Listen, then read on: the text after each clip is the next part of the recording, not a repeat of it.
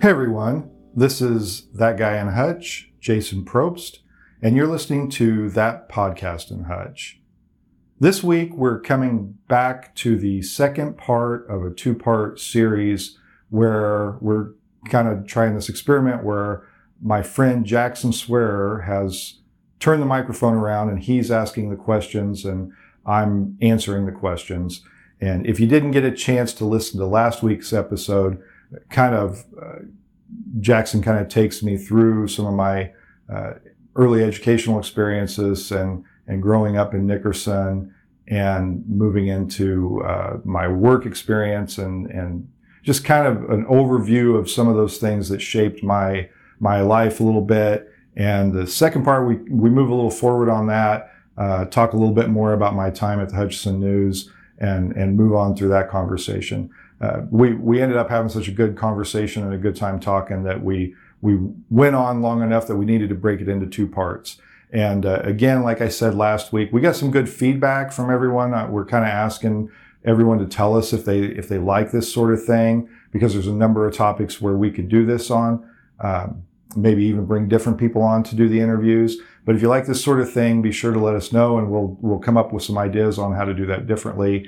And as always, if any of you have ideas about people that you'd like to hear from or stories you'd like to hear, people you'd like to have me interview, don't hesitate to let me know, because we're always looking for those good stories. So thanks for listening, and I hope you enjoy this week's episode, the second part of me being interviewed by my friend Jackson.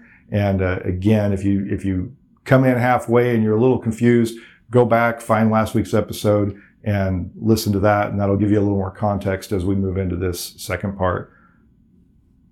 So you get this job at the paper, and I want to pause for just a moment before we talk more about that, and kind of how you grew up through the paper and what that was like.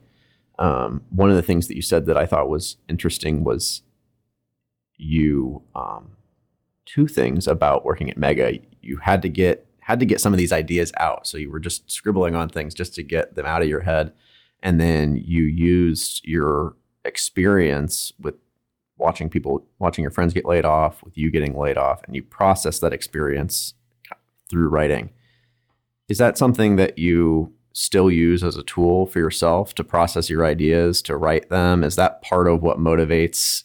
You obviously do a lot of writing these days too. You write a column regularly that goes in the paper. You write newsletters.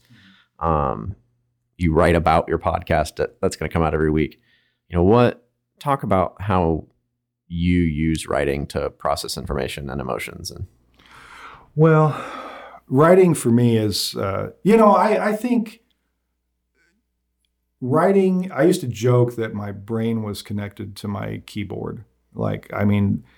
I think better when I'm having to actually put the words down and think about what I'm saying and think about the words that I choose and think about how I put those words together.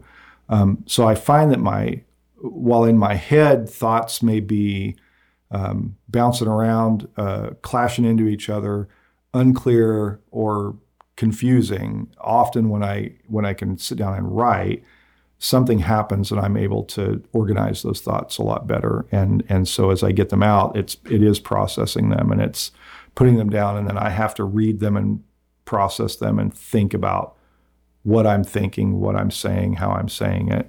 I think, and I'm glad for that. I mean, we live in a world today. I had a conversation with someone not too long ago about Twitter and its effect on the legislative process. And one of the things that, I think it was Tom Sawyer that talked about this, that one of the problems is that as we're debating bills or as we're talking about issues or as we're asking questions, there's a live Twitter feed going on about what's being said and what's being done. And constituents are immediately reacting to that, which then influences our reaction, because if we see that there's a Twitter storm happening because of some question we've asked or because of some comment we've made, we now second guess ourselves and we think about, am I doing this right or whatever? And it doesn't lend itself to like the slower, deliberate, thoughtful approach that I find when I can write things out. I think we're kind of okay with the reactionary approach on processing thoughts, or I don't even know if that's processing a thought. But we seem to live in a place where we're just reactionary. And one of the benefits for me in writing is that I get to resist the urge to be reactionary in the moment and say, I'm going to write these things out. And if I need to, I'll write it and I'll walk away from it for a day and come back to it and decide if it still feels good, and then put it out. But it's not immediate, but to me, it's a better way for me, definitely, to process things. Yeah, it's interesting that there are those trade-offs, right? So Twitter is good because you can get immediate feedback, but bad because that immediate feedback is only 140 characters, and therefore, and it's also immediate itself, so probably on average less thoughtful than, say, a bit of written testimony that you receive in committee about whether you should or should not pass a certain bill. So there, you do get lots of feedback. And as a community, just a member of the world right now, we have the opportunity to consume all sorts of different kinds of writing, and what we consume in its form probably influences the way that we think about things in ways that we're not even fully conscious of or aware of. So if we feed ourselves a diet of Twitter, then we are feeding our mind sort of surface level thoughts of other people. But if we feed ourselves long, thought through, longer form content, then we're able to really chew on ideas a little more fully. And I think that's related to the news business as well. So I might have a question for you about that. With all of your experience working at the news, you were from the copy desk to being a reporter, and then you became an editor. Also, there has been a big evolution of that industry over that period of time that you sat through with the evolution of the internet. I mean, you got into that sort of right after 9/11, .com boom, everything is exploding. And so the news has changed a lot as well. It used to be sort of a long time ago, much more longer form things, just the hour-long evening news. Now we've got 24-hour cable television. How have you seen that industry change, and how is the emphasis on being first instead of being right? And how have you seen that maybe have some positive and negative effects on the industry? Well, overall, I have not been happy with what I've seen happen in the news industry. It seems that it's starting to move through the cycle a little bit, and things are getting a little bit better now. But certainly in part of that period, there was a lot of pressure for news to adapt. And they were slow to adapt. It's really unfortunate. If the industry had adapted sooner and embraced some of the technological changes sooner, we might not have been feeling that pressure to change so rapidly. But yeah, we moved to being first. We moved to, it was less important to get all the facts and all the details, and it was more important to just get it out. And we could update later, and we could get more information later, and we could change the story later if we needed to. But I think it lends itself to putting out inaccurate information. It lends itself to putting out information that hasn't been verified. And ultimately, I think that leads to a distrust, right? If your first version of your story that you put out at 10 o'clock has something fundamentally wrong with it, and you're updating that story at noon, and then part of that story is corrected, but there's still something wrong, and the final version of your story comes out the next day, and it has all the accurate information. I'm not sure that resonates with people. I think by then they've read 2 or 3 versions of your story that has incomplete information or inaccurate information, and so that's already in their mind. The other thing is that we started paying more attention to which stories people indicated they wanted to read. The way we used to approach news was, we're going to put some stories we know will resonate in our story selection, some stories that we know people want to read, but we're going to have this other story that maybe is longer and maybe a little more wonky, but if it's here in this mix, people might read it and take an interest in it. I think of a story that Mary Clarkin did that on its surface would be very boring and few people would care about, but it was about actually how the dates back then that we had for mailing out ballots to people overseas was making it so that people in the service serving in another country were getting a ballot. It had to be mailed to them before the filing deadline. So people were getting ballots without all the information on it. And she wrote that story, and it's not exciting. It's not going to be at the top of the click list on any of the stories that you're going to have, but it's important. And through that story, like, there was a change from that. Those are the sort of things that journalism, good journalism, can do and should do, right? We changed that. That raised the issue, elevated it in the minds of the people who cared. And then some people who didn't know they cared read the story and realized they cared very much. And so out of that came a change in how we did that, so that we couldn't mail the ballots until we actually knew who was going to be on the ballot. Things like that. But that's not a sexy story. That's not one that's going to be one of your top viewed stories. It's kind of a boring story. Boring doesn't mean important. Sometimes important stories are not very exciting, but they need to be part of the mix, because I think people need to see some of the things that are going on in the world and know about them. So part of what I hear there is a sentiment that the news can play an important role for a community in elevating issues that people maybe aren't aware of and leading to change. And I can think of some great investigative journalism that happened at the paper while you were there. In particular, I'm thinking about some of the work around housing and some of the work on the Wiley building that ultimately ended up being very influential in leading to some transformative changes. But I also know that there are a lot of people in the world who are concerned about media bias and journalists taking their opinions and putting them into their work and sort of presenting it as fact. So I'm curious about how you view the need to balance that, to sort of, where does using journalism to elevate things that need to be elevated in the community and also trying to be unbiased, how do you bring those two things together? Well, in my mind, it's not so much an issue of being neutral or impartial as it is in being fair. I think the news industry for years has said, well, we're impartial. Well, no, we're not impartial, because the stories that we look at, every individual, newspapers or any news organization is a collection of individuals, all of whom bring a lived experience to that. We all have a point of view, right? Yes. There's no amount of attempting to step outside of ourselves can erase the fact that we are always filtering our understanding of the world through our own point of view. That's right. So we all have this point of view, and we bring that as individuals to an organization, to the legislature, to our workplaces, and to the news.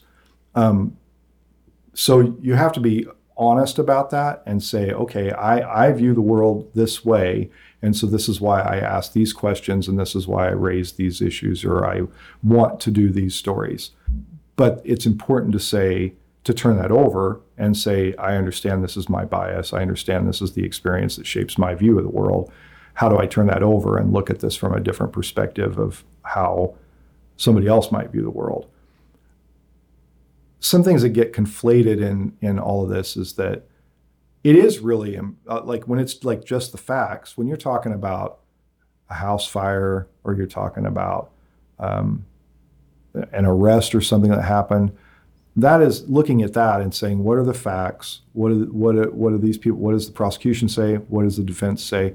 That's important to just be factual. But when you're talking about issues like housing, that requires a little more, because it's a bigger project, because it's in-depth, and because you're looking at data sets.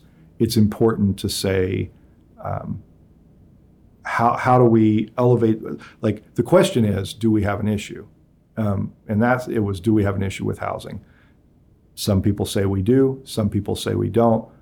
what can we do to try to figure it out? Well, we start analyzing reams and reams of data about owner-occupied housing, the year that it was built, the tax value, all these things, and try to take that question and apply that to a place that says, this is how we establish the facts around this. And then tell the stories of people, right? We told the stories of landlords. We told this. That's where the fairness comes in. My view is we do have a housing issue. We've had it for a long time. There's a lot of neglected property. I'm not saying there's like what the answer is to do that, but I'm going to tell you the story of landlords and the challenges they have. I'm going to tell you the stories of renters and the challenges they have. I'm going to tell you the story of the city council and taxing entities and the struggles they have. So you look at those individual stories, and you tell the stories of people, and you tell the stories of people from different perspectives to try to paint a global picture of what it is. And then, done right, policymakers can use that information to try to determine where to go from there. But we have a situation now where everybody blames the internet. I actually blame 24-hour news more for this issue, and the internet has kind of been an extension of that. But there was never a need to fill 24 hours a day of content on 80 different channels. And because of that, we've now carved up and diced up information to fit a narrow audience, because that works better. If we can have a smaller audience, but they're very intense and they're consistent viewers, the financial model works better for that. And we see that all over, because you can have a newspaper or a website or a TV station for every point of view in the world. And it's getting harder and harder for people to sort through that and figure out what they think the truth is. And as a result, I think people just overall have less faith in the information that they're consuming. And it's hard for them to figure out what's valid and what's hyperbolic and what is partisan and what's tilted. There are tools you can use to determine that, but I think people just get exhausted because so much of what comes with them doesn't seem legitimate, and so they just they either check out altogether or they attach to one point of view that is easy to agree with and kind of meets their idea of the world, and then they shut out everything else. And I just don't think that's helpful. One thing that I think is interesting to point out about the evolution of newspapers, most communities prior to the 1960s had two papers at least, and one was a Republican paper and one was a Democrat paper, and most households took both. And they read them both, and the editors would take pot shots at each other. The stories would be there, but from the different perspective. And I think people had maybe a more well-rounded exposure to any issue. And I think that now we've just carved and diced this up into such small audiences. It's hard for people to figure out where the truth lies. There are a couple of things there that I like. One is this idea that we need to look at things from different points of view, and that can be helpful for forming our overall understanding about what's really going on. And that might be from the need to listen to the Democrat newspaper or the Republican newspaper, or whether that might mean doing your story about housing and talking to landlords and talking to renters. One of my favorite pieces of journalism that I know about that you have done was trying to elevate the voices of a group of people that we often don't hear from their point of view. When we talk about issues relating to substance misuse, we often don't lift up the voices of people who are in recovery. Mm-hmm. Where we often talk to the experts, so we talk to people about within the justice system. But I know you did an in-depth story on one of the local Oxford houses. Mm-hmm. Can you talk about what motivated you to do that story? How did you even get that idea and share with listeners about that experience? I think you may have talked about this a little bit when you had Jackie Espinosa mm-hmm. on, but I just think that's such an interesting story. Well, I remember at the time, there were several Oxford houses in town that had just been stood up, and I was starting to hear the thought that people didn't know what this is about. People are generally wary of any sort of group housing at all. And some of the things that I would start hearing is, well, there's an Oxford House in my neighborhood, and it's there's going to be all these drug addicts living next door to me, or whatever. And it was concerning me that people had that view, but I can also understand why, right? If you've lived in your quiet neighborhood, I mean, it without knowing who your new neighbors are or understanding why this model is effective, it would be concerning to, if you're an 80-year-old grandma who's lived in your house for all of your life, and now all of a sudden this new group of people with tattoos and whatever else are moving in next door to you, probably a little bit scary. So part of what I thought was, I want to go find out what this is about. I want to talk about why this model works, and I want to talk about the people who are here and why they're here and what they get from it. And so I decided I would spend the weekend there. And I called the Oxford House on Main Street, talked to Matt Griffith, and asked if I could stay the weekend there. And he talked to the group, and they said that sounds good. I think they were a little apprehensive because, I mean, they're a little bit nervous too, right? They're trying to make inroads in the community, and I think there's some apprehension around that. But I went there, and they bunked me up with a guy named Lance, who had been out of prison not very long at that time. And anyway, I spent the whole weekend, ate dinner with them, spent the night there, got up the next morning, saw the chores unfolding, and just hung out with them. And then I went and talked to them at their meeting. They have like a weekly meeting. And that was really something that was remarkable to see, because what it was it was a family. It was a group of people who had formed a family. A lot of these people come from backgrounds where they don't have that family structure. They never had it. Or maybe they did, but they violated it in some way, and so it wasn't available to them. But they had all had to learn how to forgive themselves for what they had done in their drug use, and they found love and acceptance in the people in Oxford House. And I wanted to show the community that this wasn't something to be scared of, that it could be good, and that the people here are good and well-intentioned. One of the funny things about it is, like, if you want to live in an area that is drug-free, you're not going to have any better neighbor than an Oxford House. Because if somebody does start using, they're out. Like, they can't be in an Oxford House if they're using, because that jeopardizes the well-being of everyone else in the house. So that's one of the things that came out of that. Like, there's no more drug-free environment than an Oxford House, because they just don't allow it. But the structure of it, the way that it helps people, the way that they support each other, that was really that was eye-opening for me, and really even changed the way I didn't know going into that story what I'd get. I just knew that I wanted to be able to explain it. I wanted to talk to the people in it, and I wanted to see what that was about. I didn't know what to expect, but what I came away from was a much more fondness for that group of people, for people who have struggled with addiction, and a big believer that the supportive nature of Oxford House was definitely one of the tools we needed to have available in our community. I mean, we've been struggling with this issue here for ages, and it just seemed like this is a very supportive way for our community to try to address that. I was very happy with that work. I felt like it helped explain the difficult issue of substance misuse to people, as well as what can be gained from a place like Oxford House. Well, we now have more and more in our community, and I think it's become a very successful strategy. It's a good intervention. I'm sort of a pragmatist. I like my policies and my interventions to work. And it seems like this Oxford House model works.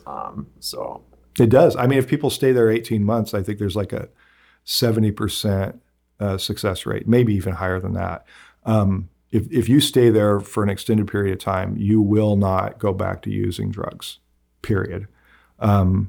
that's better than just about anything else we have ever tried. Yeah, and the core of that is the connection and the care for each other that gets built there, right? The opposite of addiction is connection. Yep. So as a reporter, you're able to go and investigate things that are going on in the community, write stories about them, elevate those issues. But later on in your career at the news, you also took on the role of being an opinion editor. So that's a very different sort of role, and one that I think that sometimes people in their commentary and complaints about the media will conflate. That some stories are reporting and some columns that are written are intended to be an opinion, and perhaps should be held to a slightly different standard. Although I would think you would still want to be fair, as you mentioned, but there's certainly no implication that the opinion page is impartial. Talk to me about that transition and maybe what you enjoyed or found challenging about having to write the opinion columns in contrast to the reporting. So writing the opinion columns, yeah, it's so different than reporting because on the opinion columns, my job is to read the news that's been reported by other people, to look into or just read reports or statements or whatever, and then make a judgment, and then turn that judgment into a column that says this is the opinion. And it's a different beast altogether. You have to be able to be certain in your and strong in your approach on that. You have to articulate your arguments well. You have to acknowledge the other side. I think you have to acknowledge that there is another side. I always found it important to say this is, there's this other point of view. Here's what they think. Here's why it's wrong, in an opinion piece. But some people don't get that. They think that the presence of an opinion piece anywhere taints all the other content. And that's just simply, in my experience, that's not true. I wrote opinion pieces. The reporters wrote what they wrote. They did the investigation. They did the research. I never in my time said, I want to write an opinion on this. Can you go do this story? We kept that process organic. They would write their stories, and then I would process the stories and write the opinion pieces later. But I think it plays an important role. I mean, going back to William Allen White, right? I mean, the Emporia Gazette, he had a philosophy that was you're fair in your reporting and you're merciless on your opinions, right? You're fair and you're balanced in what you report, and you don't allow those two to influence each other. But once the reporting is done, you get to make a decision on what you think is right and what you think is wrong. And I remember that we used to teach this class to high school students about, working on their own student newspapers and work on writing. And I remember a student asked me one time how you could write your opinion without offending people. And I said, well, if you have an opinion and it's a strong opinion, you're going to offend some people. But there's a difference between, you can offend people without being offensive. But if you take a stand, you're probably always going to offend somebody because they're going to have a different opinion. You just have to be willing to deal with that. So that was kind of one of the things that came out of opinion. It helped me develop a little thicker skin because a lot of people didn't agree with what I wrote, and that's fine. Can you think of what one of your most controversial or opinion pieces was? Oh, without a doubt, it was the obituary for Kansas. I was wondering, was it the obituary? I wanted to talk about that column today, so maybe we can do that now. So tell listeners about what that was, just in case, anyone who listens to Jason Probst's podcast doesn't know about this column that you wrote. Was it 2013? It was 2013. So yeah, 2013, Sam Brownback's governor in 2010. In 2012, we purged out almost all the moderates out of the Senate. and I can't remember what happened in the House, but there was a whole scale movement to get rid of moderate Republicans and Democrats, and basically make sure that he had a legislature that saw the world very much like he did. That was the year that the 2012, the Brownback tax cut went into place. But it wasn't just that. It was like there was an effort to undo Kansas's like 90-year history of a ban on basically we call it corporate farming, but it was basically like a ban on vertical integration of agriculture, right? We never wanted to have a company that could own the land, the elevator, the mill, and the sell of the product. We wanted to make sure that, because there was a fear, 100 years ago, that if a company could own every level of ag production, that there was no room for the farmer, that they were going to control every part of that. And we see some of this, right? We see some of this with, I think there's a lot of complaints about some of the very big beef packing plants that have outsized influence over the prices that producers get. So there was that. It just seemed like every policy that Kansas had in place that was kind of forward thinking and kind of designed to protect people was under assault, and it was all happening at once, and it was really concerning to me. I mean, I can't even remember all the things that were happening, but it seemed like a fundamental change in Kansas approach to everything. And so I was like trying to think, because I couldn't keep up from an editorial position. I could not keep up and write every day about all the things that were coming out of Topeka that were concerning. And I was thinking, how can I really let people know that they have got to start paying attention? Because if they're not paying attention, all these things are going to go away and they're going to be replaced with really bad things. And I also felt that like it was Washington, D.C. politics that had come to Kansas, which I didn't want. But I also felt like people do what people do, right? They're living their lives, they're doing whatever. And there was no sense of urgency about paying attention to this and seeing what was happening. So just randomly, as I'm thinking and processing, how can I tell people about all these things? Just a random thought entered that I would write the state's obituary. I just write that the state had died. And I was like, oh, that could be good. So I wrote that and just listed all these things, and I wrote it like an obituary. And that published on Easter morning, so like March 31st of 2013. And it went crazy. I mean, it was all over the place. And I was a little shocked at how widely shared that was and the reaction to all of that. Where was the most interesting place that got shared, or that you went to talk about that? Or the most two or three, if there are more? Well, I know some guy from Ireland got a hold of me about it. Somebody from England. I ended up doing an interview with NPR about that. I got shipped I had requests from all over the state to talk about it. I had a guy in Lawrence who wanted to print it up on a old typeset machine, and so we did that.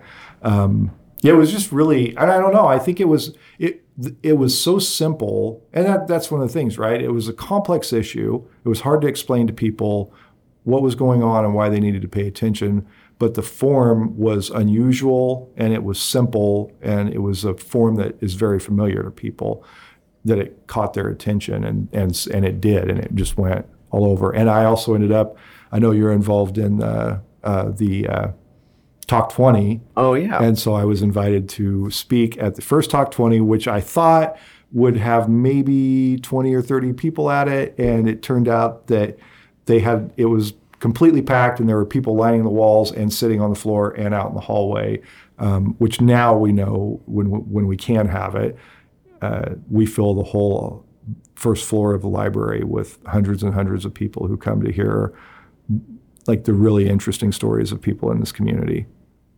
I am involved in that. It's one of my favorite things that happens here in Hutchinson. I can't wait until we can gather again and do that safely, which I think, I'd knock on some wood, but it'd make a bunch of noise. But hopefully in July, we'll be able to do that. And I think one of the reasons why that resonates so much is because it's local people sharing their own stories. And that's just a lot of what we've been talking about in this segment here, talking about the news, is elevating the stories of real people. And I suspect that listening to the stories of real people still continues to have a pretty big influence over the way that you do your work today as a legislator as well. Yeah, I think we get bound up a little bit in the idea that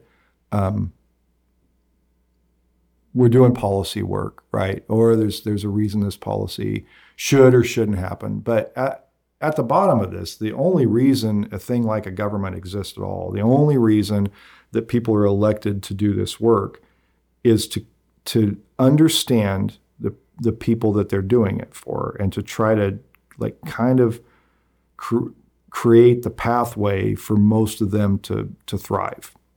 And if we don't understand those, if we get caught up at the policy level of things without understanding the stories and understanding how policy interacts with people's lives and how it influences their lives and how it makes their lives harder or easier or whatever, then I really don't understand what the point of this is, right? I mean, it's all about people, but if you don't take the time, if you stay in the policy world all the time and you don't take the time to understand how it affects people on a personal level, it seems like it would be really unfulfilling work. I mean, and stories, if we do this right, the stories of people and the struggles they have and the challenges they face should be a tool for us to understand flaws in our policy or gaps in our policy or new policies that we need to consider.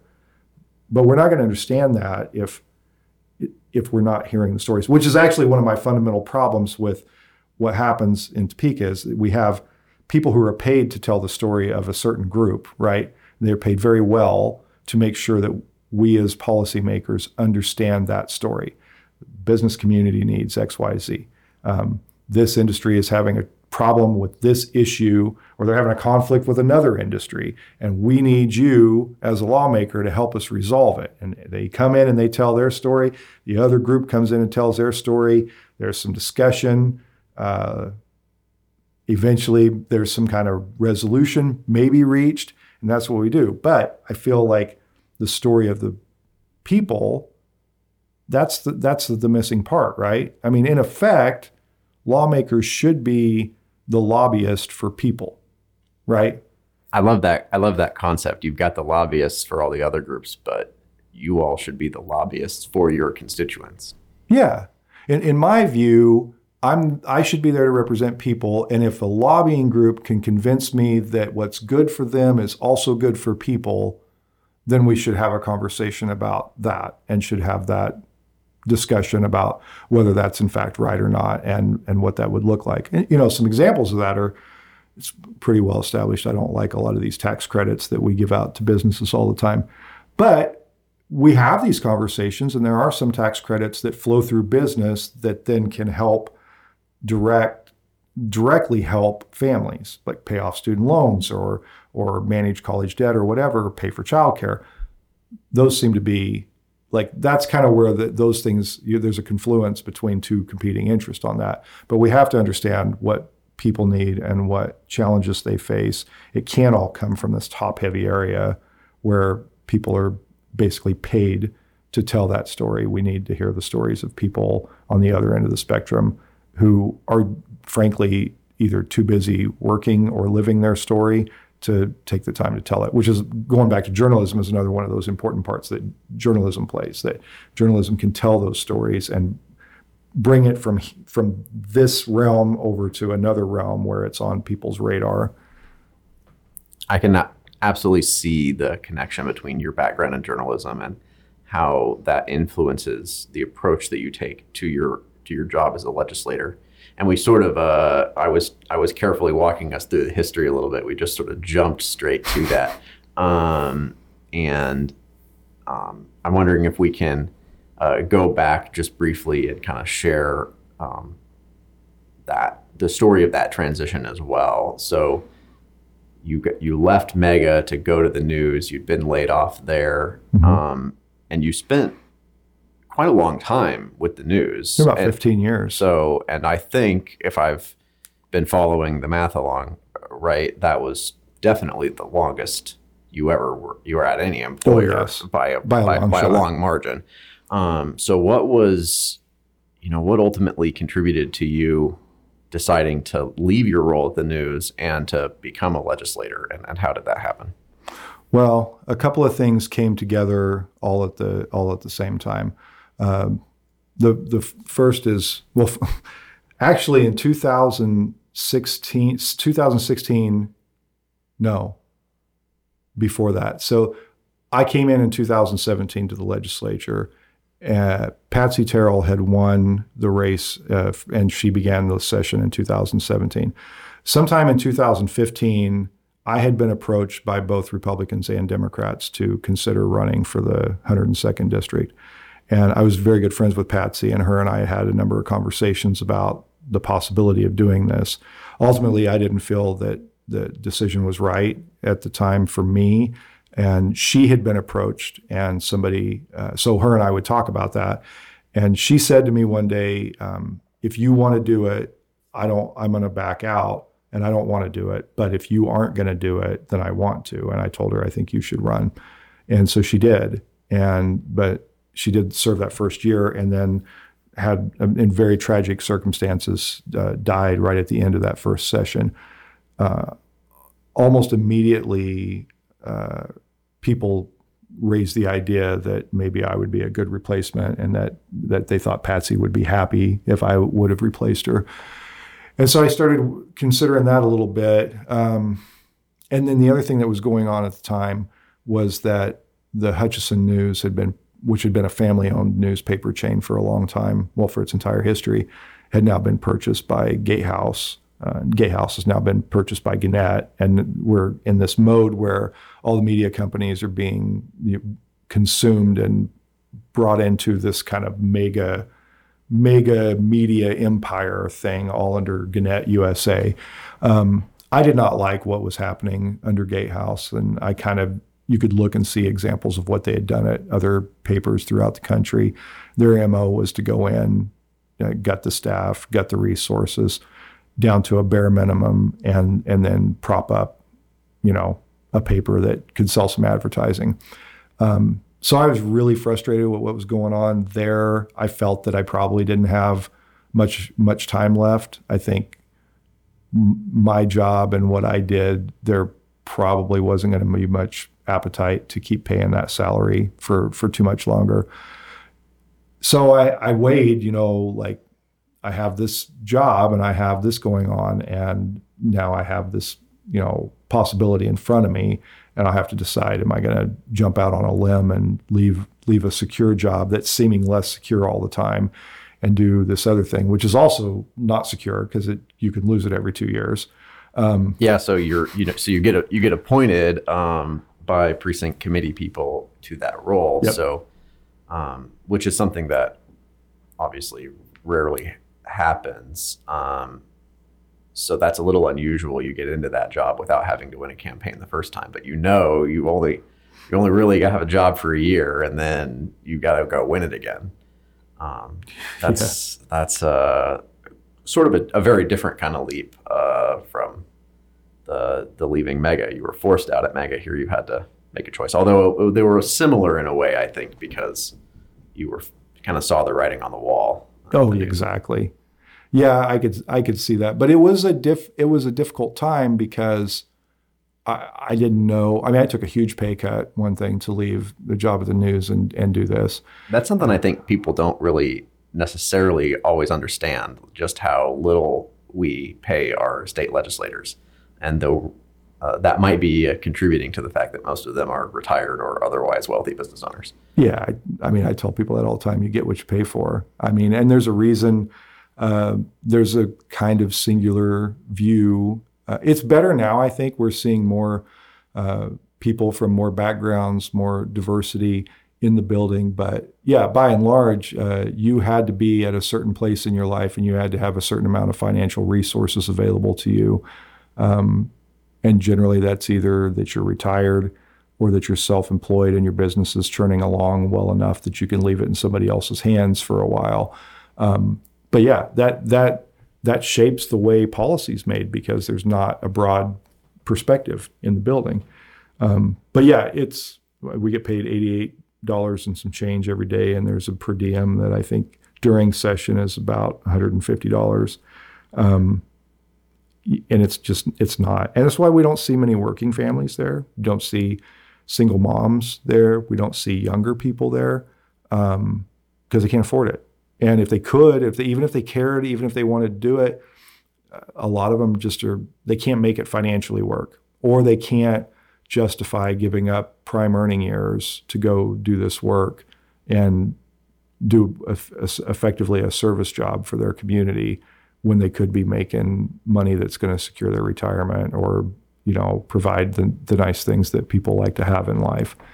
But yeah, it's a problem that I think affects policy in ways that we don't fully consider. But I was willing to do it, and so and there are others who do, and I'm glad for that. But yeah, it was a shock to the system because we weren't in session, so I didn't have money really coming in from doing that, and so I had to kind of scramble and figure out how I was going to pay my bills during that time. Yeah, I remember. We were friends by then, so I remember when that transition happened, and you were running around doing all kinds of different side jobs that you've picked up. And I think it seems like now you've settled into a little bit of a better routine with some freelance writing and some things that are maybe fit a little bit better. Yeah, it's a little more stable now, but I was doing like if somebody had like a handyman job or whatever that I thought I could do, I'd go do that. And yeah, weren't you cooking and slinging beers at Carl's for a while too? I was doing that one year. I was printing T-shirts.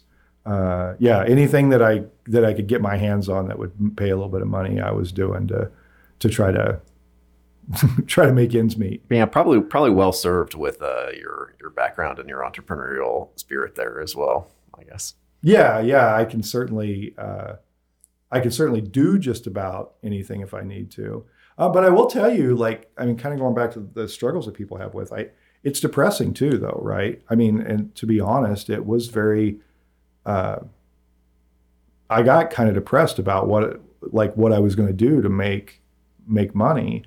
And then one of the things that happens when you get in that state, you kind of get in like survival mode, and you don't even see like the good options. You just see kind of like how bad things are, and then it turns into like a survival thing, and you're like, well, I'll do this, I'll make enough money to live. You kind of stop thinking that anything better can happen, and you just fall into a mode of this is what I have to do to make ends meet. And when you come out of that fog, kind of when things do get better, you then suddenly see all the other better options that were out there that you could have done, but your mind can't see it at the time because you're so kind of panicked about, particularly if you grew up in resource insecure environment, you kind of fall back into that panic mode of just, I have to do something to get money now. And it doesn't really matter what it is. And I think that affects a lot of people all over the place. Yeah, I can see how that would be. That's obvious. That's a very challenging situation to be in for anyone. And we're asking people to make very important decisions about our whole state, while they maybe don't have, they probably do, a lot of the folks out there have enough resources where they don't have to worry about that, but that's not because of the job itself. So we've been talking some about some of the challenges and frustrations with being a legislator, and I know we're coming to the conclusion of our time that we can spend together today, and I want to end on some sort of positive note. I'm wondering if you can tell me what is the most rewarding thing about being a legislator for you? Without a doubt, the most rewarding part of it is the people that I get to meet and help. I mean, the last couple of years with, all the pandemic stuff, a lot of people had a lot of questions. A lot of people, I felt like I got to share information with them. And I tried to go back to be in a more journalistic mode during that time. I didn't want to, a lot of people talked about everything to do with the coronavirus in terms of politics, right? It was like through this political lens. I really tried not to do that because I thought everybody's scared. Everybody doesn't know what to do. They're either scared or they're frustrated with what's being done. And the best thing I can do is just deliver the information, particularly in those early days. But as that unfolded, there were people that were struggling to get through to state agencies, or they were struggling to get unemployment resolved because the whole system was overwhelmed. Being able to help people through the fact that I have either a deeper understanding of how these systems work and can help somebody who doesn't get through them, that's rewarding. Or if there's somebody that I can contact because I have a title and I can help someone who needs help get it or get it more quickly, that's the most rewarding part. Another rewarding part is just having these conversations with people, right? And talking to them about how their engagement matters, whether it's voting, whether it's talking to other people in their community, whether it's talking about how to bring people together around an issue that they care about.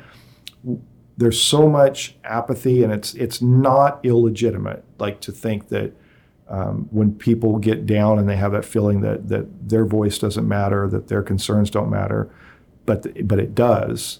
And there's a way. They just have to organize. They have to talk about it. They have to share that with others. They have to engage policymakers. They have to engage their community and other people. And through that, you can change policy and you can make things happen. And it's slow and it's frustrating and it takes a lot of work. But talking to people about the importance of that is really rewarding. And the third thing I'll say that is really rewarding about the job is the opportunity to learn things. And I know I go on about this and it's kind of goofy, but this box turtle thing, which a few weeks ago I interviewed Jim Gartner about that, I got to learn things about the ornate box turtle I would never get to learn if it wasn't for this job. The fact that there was legislation brought, and I got to ask Jim about it, and then we got to hear testimony from a doctor who's studying this issue for his entire life. Those things are really, really rewarding, and that, frankly, is what makes the job worthwhile. That's great. Well, thank you for sitting down and spending some time talking with me today, and for giving me the opportunity to be the one who is interviewing you. I think that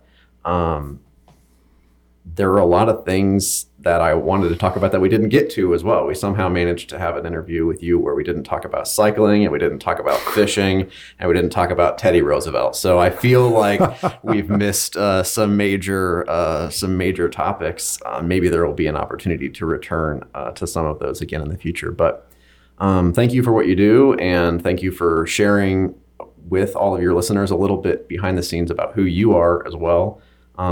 I think what's so great about this podcast is it's an opportunity to hear from real people about their stories and how they got to where they are and why they're doing what they're doing. And so I hope that for your listeners, we've been able to shed a little bit of light on that for you as well. Well, I was glad to do it, and I'm confident that we'll get to explore some of those other topics later on. All right. Take care. All right. I'd like to thank a few of the people who've helped make That Podcast in Hutch possible. My son Mitchell Probst wrote and recorded the music for the show. Jenny Brigette put together some great graphics and promotional art. And Chris Acker helps overcome my mistakes to produce a great sounding product every episode. That Podcast in Hutch is made possible through a collaboration between the Hutchison Arts and Culture Collective and Salt City Sound. They're working to bring resources and infrastructure to support art, music, and storytelling in our community. If you have an idea for your own podcast, reach out to them at podcasts@saltcitysound.net. If you enjoy That Podcast in Hutch, be sure to subscribe and share it with all your friends. You can also help support this production by subscribing to thatguyinhutch.substack.com or by emailing me at thatguyinhutch@gmail.com to learn about sponsorship opportunities. Thanks for listening, and I hope you'll join us again next week.